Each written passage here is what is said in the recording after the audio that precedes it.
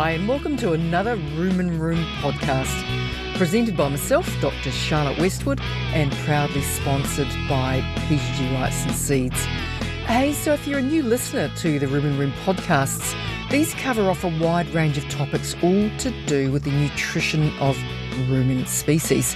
Specifically focusing, I guess, more on the nutrition of cattle and sheep than other ruminants such as goats and deer, but we're always open for new topics, so let us know if you want to hear something more about goats and deer, and we will sort that for you.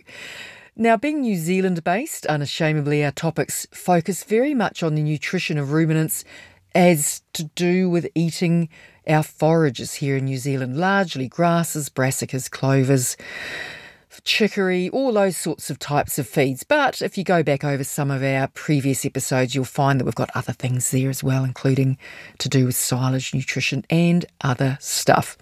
So if nutrition is your thing, settle on in, whatever you might be doing, and let's get started on another nutrition topic for you. Right, so this, our latest topic, is going to take a look at the role for dietary iodine in cows, particularly as they head towards mating. So spring calving cows here in New Zealand starting to think about mating, depending on where in New Zealand you are, perhaps in September through to October. And for those further down in Otago and Southland, sometimes not starting mating until early November every year. So that's spring for us down under here in the Southern Hemisphere. Now, as far as looking at different factors, including but not limited to iodine, that influence just how successfully a cow is going to be able to potentially get in calf, all we can say is for a podcast topic, where do we start? There are so many different factors, countless factors in fact, that impact on whether cows are going to start cycling again after calving in a timely manner, whether those cows are actually going to show signs of heat or oestrus to accompany ovulation after calving, and then of course whether a cow is actually going to successfully conceive and to hold that conceptus and then ultimately through to an embryo, a fetus and then a live-born calf, and whether a cow can actually tick the box, if you'd like, on all steps of those processes. So I don't know, there's probably 100 or more factors that influence whether a cow's going to get in calf. On that basis, we're going to focus on just one topic in today's podcast, and that's the role for the trace mineral, trace element of iodine, and how that may influence cows getting in calf. But yeah, we must remember that, of course, iodine is just one tiny, tiny aspect of this otherwise more complex topic of improving mating performance in cows based on adjusting aspects around nutrition. And that, of course, is where our number one disclaimer comes in, and that is iodine is just one tiny cog in this machine of getting cows in calf. And let's be honest, the most important two key factors that determine ultimately our in-calf rates are, of course, number one, cow body condition score at calving and whether a cow is under target, in other words, too thin, or over target, in other words, too fat. Really, really important nutritionally and management influenced factor that will influence whether cows get in calf or not. And number two is, of course, the change or the condition score loss between calving and mating as a key factor that influences cows getting in calf. And that's driven predominantly by how much condition they drop and how quickly a cow then starts to regain condition heading towards mating. So compared to these two key factors, condition score at calving and how much condition score is lost between calving and mating, iodine is, of course, a tiny, tiny, tiny little topic, but we are going to take a bite out of this topic around iodine, and we'll come back to more detailed information about negative energy balance or losing condition after calving through to mating and all of those factors if you want some more podcasts to have a deep dive into all of those things to do with mating success, because of course they are very, very important topics. But look, we decided just to touch on iodine on this occasion for this podcast, simply because iodine is one thing that does come up in conversations when we're talking about managing our cows heading into mating. And that's because iodine has a number of key influences on cows getting in calf, but quite often we're talking about it in context of iodine helping cows to resume cyclicity or to start ovulating after calving. And also, and this is quite a well-known anecdotal fact in New Zealand, is that iodine can sometimes improve the expression of heat or oestrus, signs of oestrus, as cows do start to ovulate heading into mating. That's why we've chosen iodine. Now, the context for me personally around this topic of iodine brings back rather a long time ago. Rumour has it might be going back to last century, indeed, when I first left the Massey University vet school and had started as a very green, rather ignorant young vet, starting at, back then it was called the Te Amutu Vet Club, with lots of very clever large animal vets, including well-known nutritionist and veterinarian Sue Mackey. Now, as a very green new graduate vet, the vets, particularly Sue, were very, very helpful, giving me rules of thumb to work off to learn very quickly about dairy cow mating and how to improve things from a nutritional point of view. And one of the key rules of thumb that was given to me as a young vet was the importance of supplementing dairy cows with iodine, dietary iodine, and I was quite intrigued because what was this rule of thumb about? Why were the vets, and of course many of my clients who I learnt so much from, swearing that iodine did improve expression of heat or oestrus by cows? So that was one of the foundation stones, if you like, laid down back in those days where I was a young vet, to do with how trace mineral nutrition may impact the expression of heat by cows. And fast forward many years to today, I still remain intrigued by the question posed, is this effect of iodine real on expression of heat by cows? We can all be guilty of perpetuating urban myths and legends unless we stop and take a decent look at the literature, at the scientific papers, and understand, is there science to decide if these legendary assumptions, in this case iodine and cow ovulation and onset of oestrus, is it actually true? So on this sort of basis of those rules of thumb back in the 1990s, as a green vet out there, are they really true? Well, look, let's first take a really brief look at iodine in the diet of our dairy cows and how it might impact our cows. So iodine, well, it's a little bit of a complicated topic, but why on earth do cows actually need iodine in their diet? Well, cows, like all of the mammalian species out there, they only need iodine for one key aspect of keeping them alive and going, and that is because iodine plays a role as part of the thyroid hormones. There's a number of them, but the key ones we talk about, we'll shorten them up to T3 and T4. Now, T4, vets listening in might remember that T4 is thyroxine. I guess we back the bus up another step and we say, what are thyroid hormones, Charlotte? You might ask. Well, they're hormones produced, funnily enough, yes, by the thyroid gland. And we'll back the bus up a bit further. Charlotte, what's the thyroid gland? All mammalian species have thyroid glands, and in cows, like other mammals, the thyroid gland sits high up at the top of the neck, perched on the front side of what we call the windpipe, or the true term for that is trachea, up on the top of the neck, sort of under the chin of the cow. Now, what the thyroid gland does is it churns out lots of amino acids that are tightly bound to iodine. Including this are the hormones T3 and T4.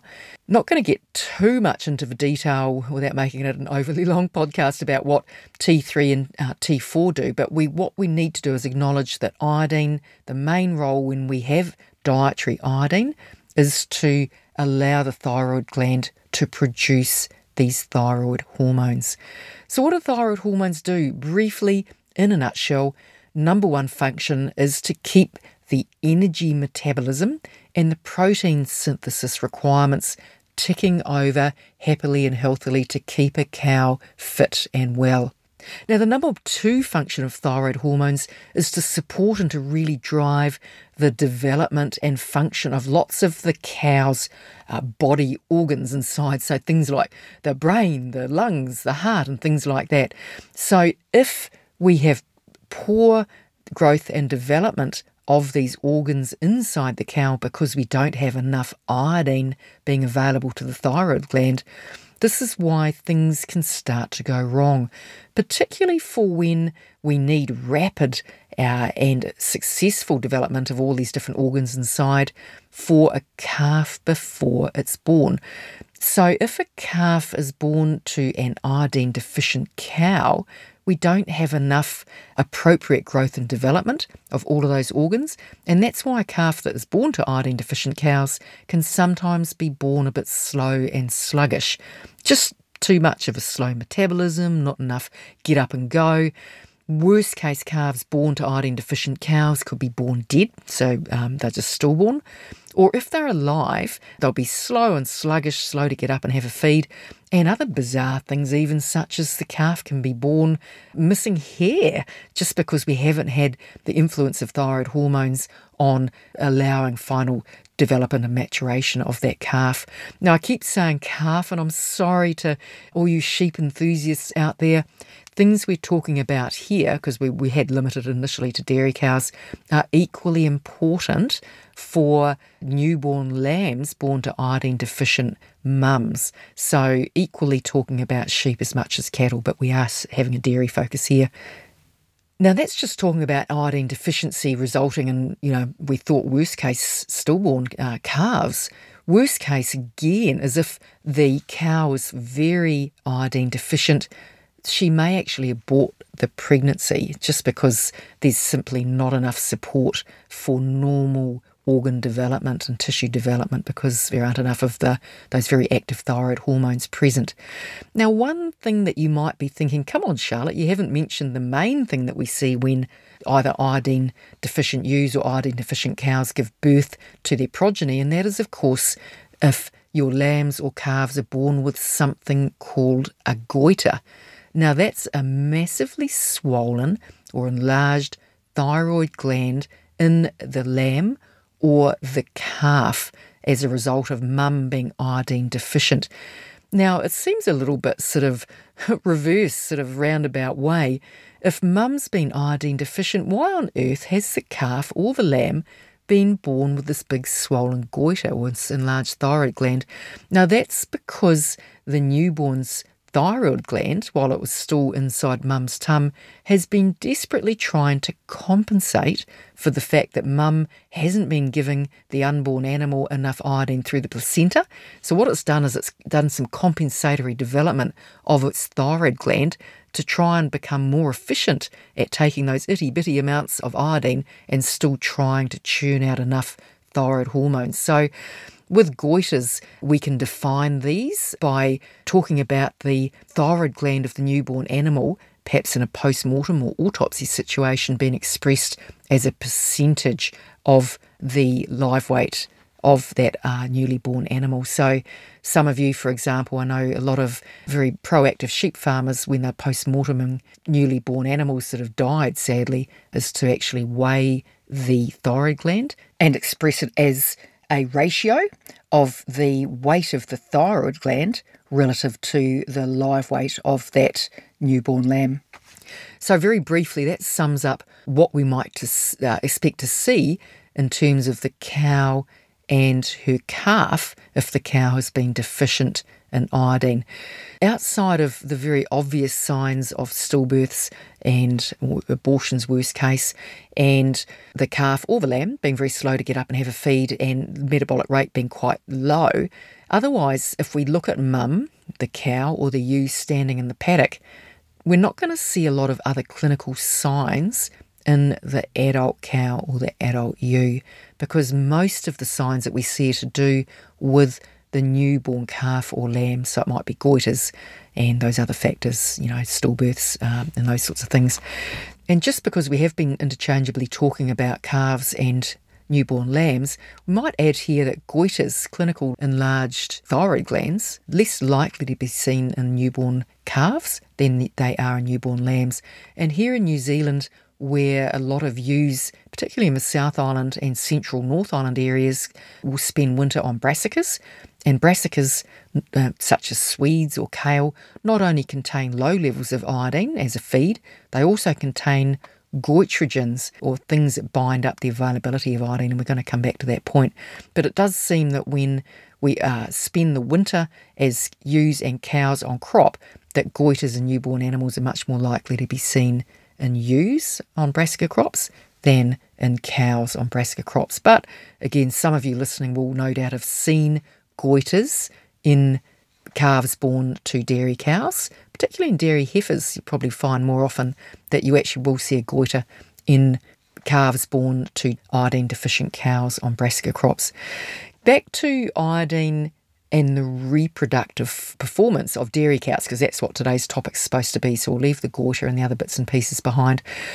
Let's first look at what the science tells us about the relationship between iodine and onset of ovulation after calving, and also the expression of heat or signs of oestrus to accompany those ovulations.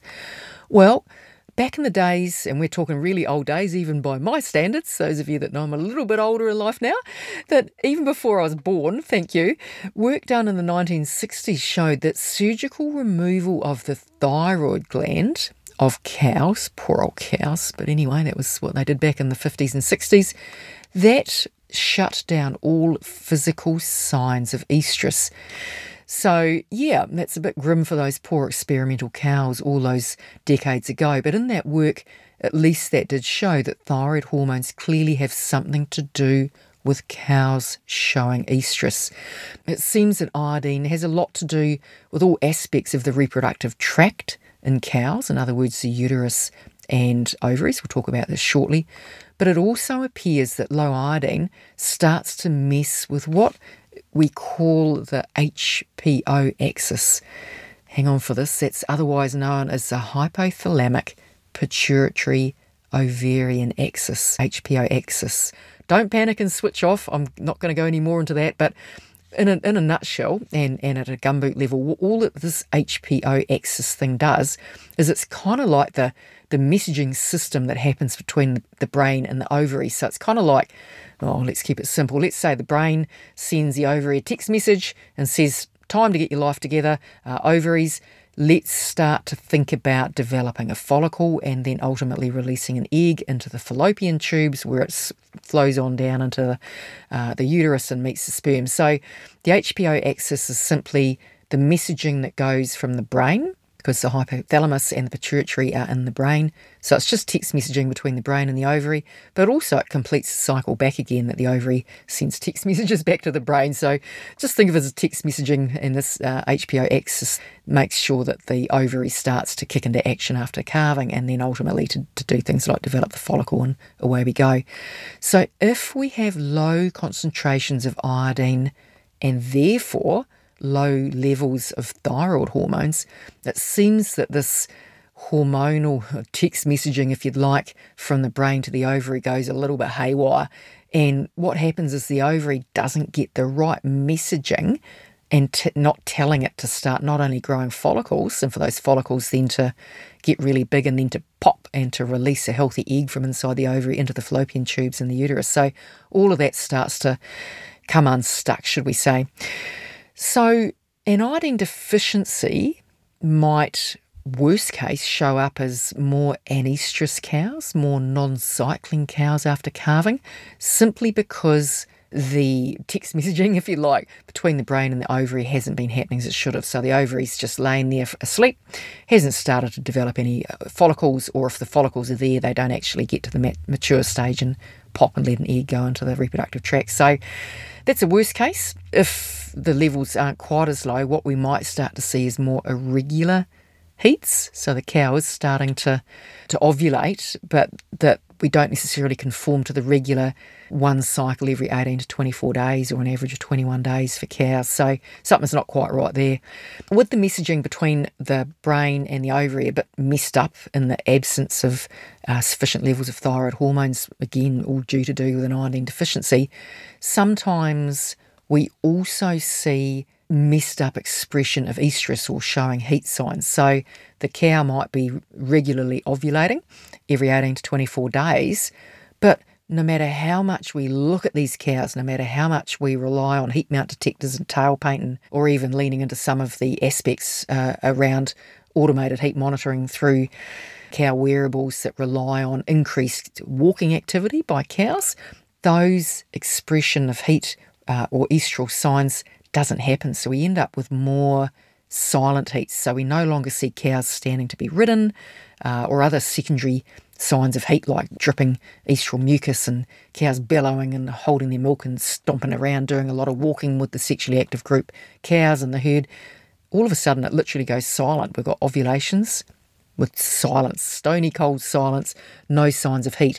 So that's not very helpful when we're looking at artificial insemination or artificial breeding, where we need to detect cows and put them up for artificial insemination. Not very helpful at all.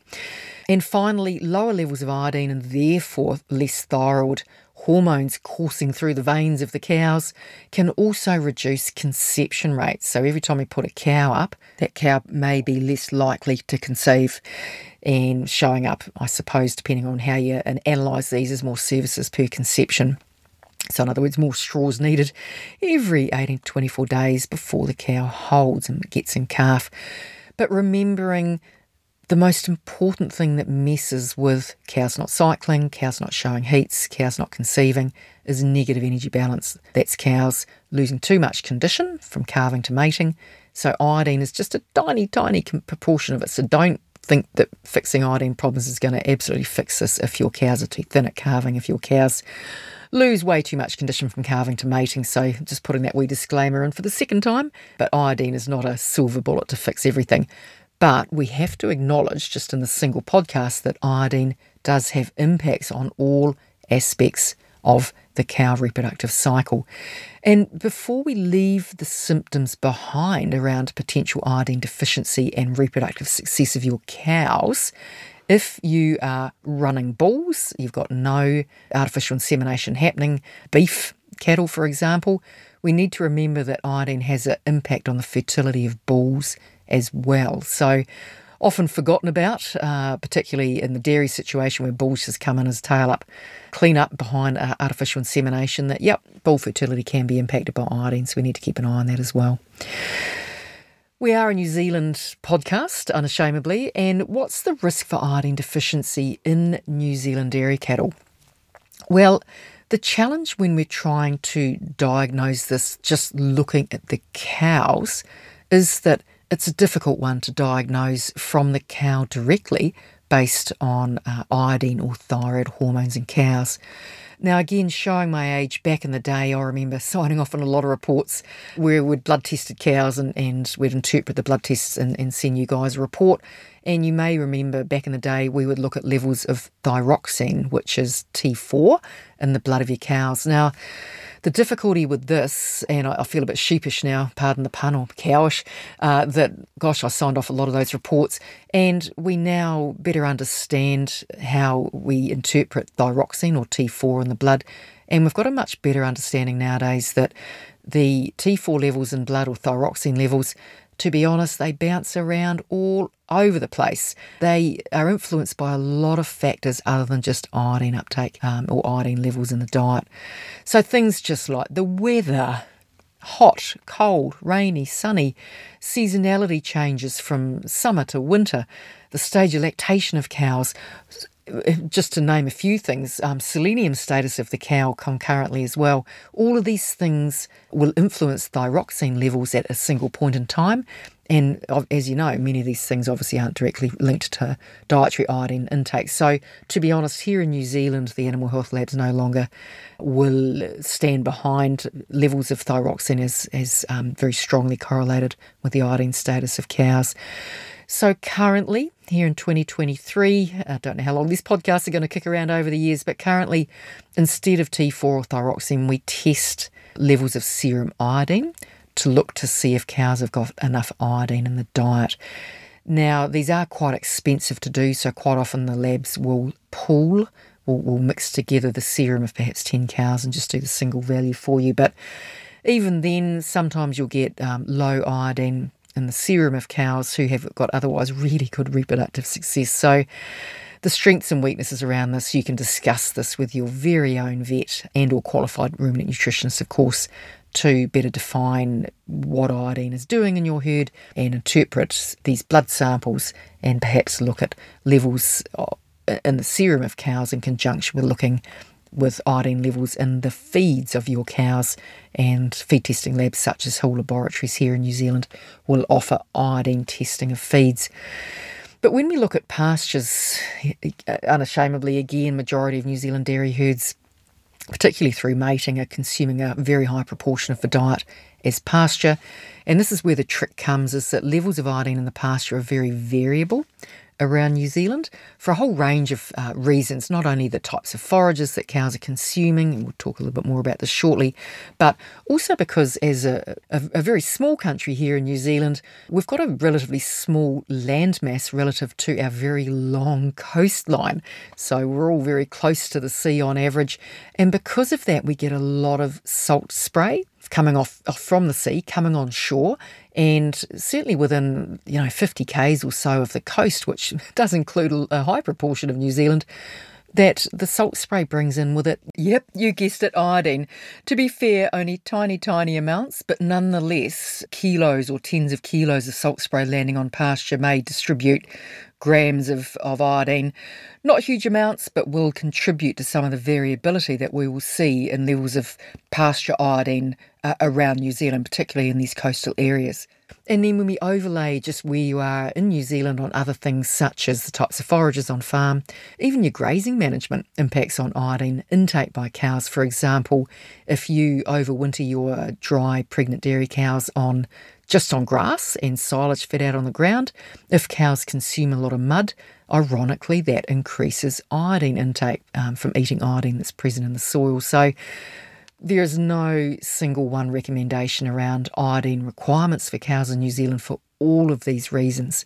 That's just simply based on the iodine levels that your cows are consuming in your pastures, soil contamination and that. Though we've said feed testing is very useful and you won't know what your iodine intake is going to be until you do some feed testing, there's one little trick here with interpreting feed tests if you do indeed sample for iodine in your pastures and your silages and your brassicas and your summer crops, whatever. And that's because some of our feeds that cows consume contain what we very briefly mentioned before, compounds called Goitrogens. Now, these are compounds that simply mess with the thyroid functionality, so that's that gland at the top of the neck, and messes with the ability of that thyroid gland to take up iodine, to synthesize thyroid hormones and to metabolize things in the thyroid gland. So you can have ample iodine in the diet, but if we have the goitrogens going into the cow at the same time, then the ability of the thyroid to metabolize and actually churn out sufficient levels of thyroid hormones may be impacted, even though there's enough apparent levels of iodine going into the diet.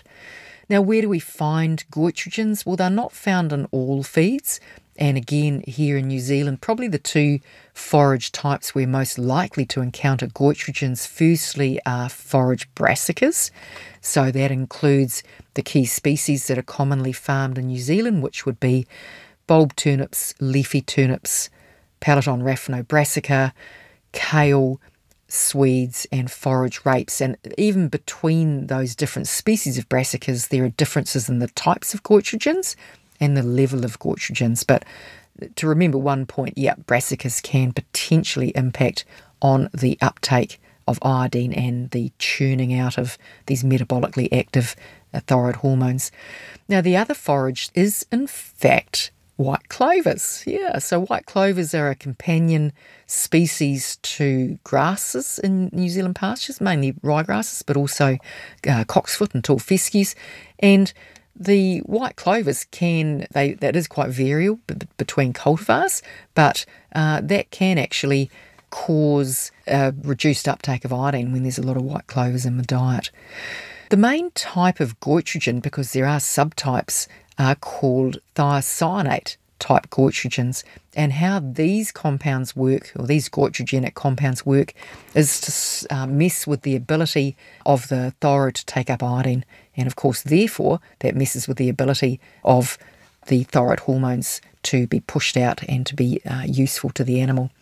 Now, in some types of brassicas we get another subset of goitrogens called thiourosyls that also mess with thyroid function. through not allowing the thyroid hormone to convert T3 to T4. Getting complicated. Let's get out of that rabbit hole real fast. But just saying that brassicas and also white clovers can mess through goitrogenic effects on the metabolism of thyroid hormones. Now, the other two main types of forages here in New Zealand, we see a little bit of forage sorghum grown in the warmer parts of New Zealand. And interestingly, forage sorghum can also mess with iodine status. And how forage sorghum can potentially mess with the iodine status of cows is the presence of hydrocyanic acid found in varying levels in forage sorghums. Therefore, we get thiocyanate formation when cows graze sorghum. Might only be tiny amounts, but if, for example, dry, non-lactating autumn calving cows were fed a lot of sorghum through the summer when they're dry, that may also create some issues of reduced thyroid hormone levels. And one last comment on forages that accumulate nitrate, which of course is a lot of our forages. That could be maize silage, it's corn silage, could be, annual and Italian ryegrasses. Yeah, but at the end of the day, a lot of forages, even chicory, can accumulate nitrate. Interestingly, high levels of nitrate can also mess with iodine and therefore thyroid function. So there are some of the risk factors around these goitrogen things that, even in the presence of adequate iodine, mean that the levels of thyroid hormones might not be cruising around in the blood of the cows, and therefore that's messing with that text messaging between the brain and the ovary to get the repro thing happening. Just one more thing before we finish up on these dietary iodine topics around how much iodine you have in the diet, number one, and whether goitrogens may or not be present to reduce the efficiency of that iodine being used to support thyroid function. There's just one more topic here with lactating dairy cows and iodine, and that, of course, because some of you are probably already thinking this, Charlotte, what about iodised teat sprays? Yep. That's the teat sprays that contain iodine, mostly applied post-milking, not pre, unless the pathogen load of strep uterus or something's very high. But if you are applying iodised teat sprays, then bizarrely your cow is actually very clever at absorbing iodine across the skin of her teats and her udder. So every time you teat spray with an iodised teat spray, you are actually improving iodine status of your cows, no matter what is in the diet. So that's kind of cool. So if we said that you had two dairy farms side by side, one is using iodised teat sprays and one is using a non-iodised teat spray, maybe with chlorhexidine or something as the active ingredient, then arguably the chlorhexidine-based teat spray herd, the iodine status may not be as good as the one we're using iodised teat sprays. That's an aside. We're supposed to be a nutrition-based podcast, but just as a bit of an aside there. But of course, if in doubt, talk about this with your vet and or a qualified ruminant nutritionist just to better understand the status of your herd for iodine based on the level of iodine in the different feeds in the diet, whether you have potential goitrogens blocking the activity of the iodine, and whether you're using an iodised teat spray. And of course, for many of you listening, you might say, we don't want to do bloods, we don't want to do feed testing. And of course, that's the other approach. And I know I've worked with people over the years that we just take the let's keep it simple approach to iodine requirements of your cows, which is simply, of course, just to add a low-level supplementary amount of iodine into the diet, perhaps part of your multi-mineral mix going into the shed or maybe into your stock water. In other words, if in doubt, just put iodine in.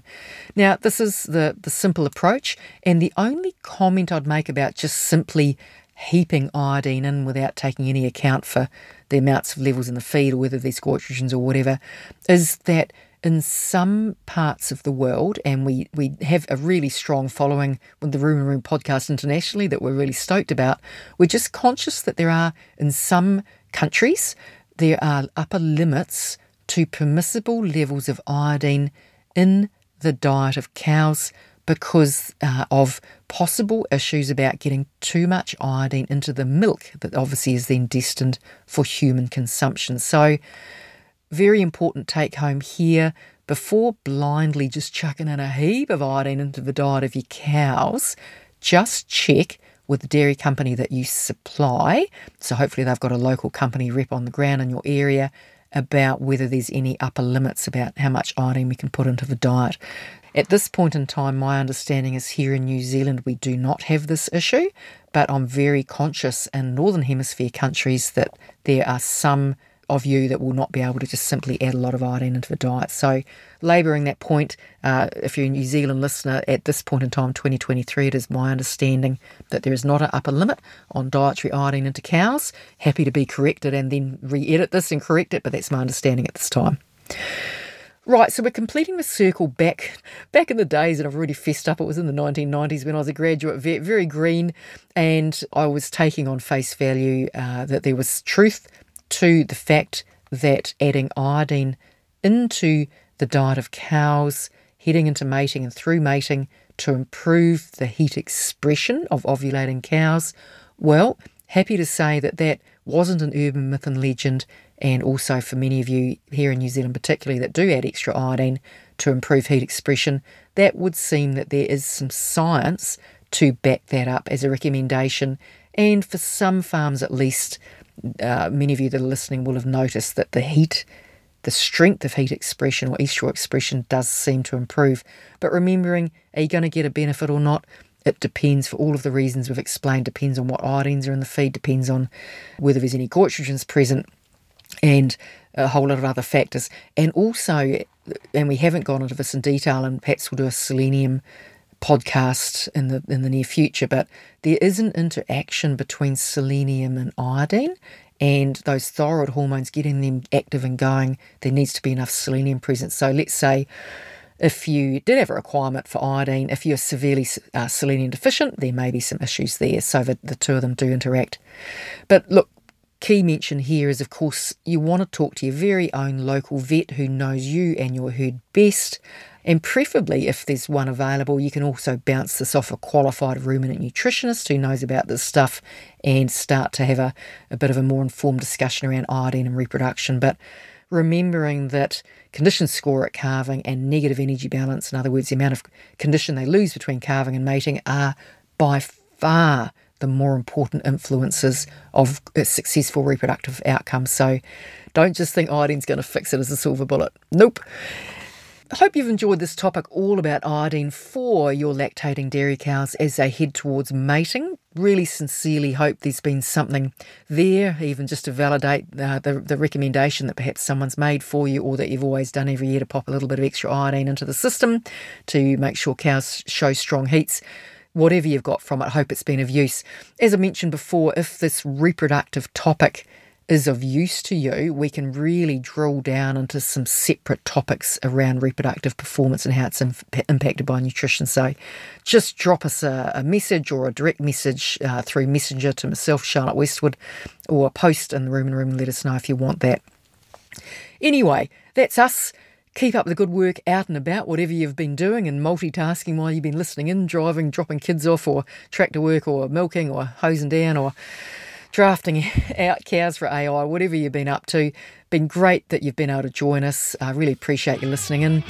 My name's Charlotte Westwood. Hope that you enjoy your day out and about on farm. Cheers.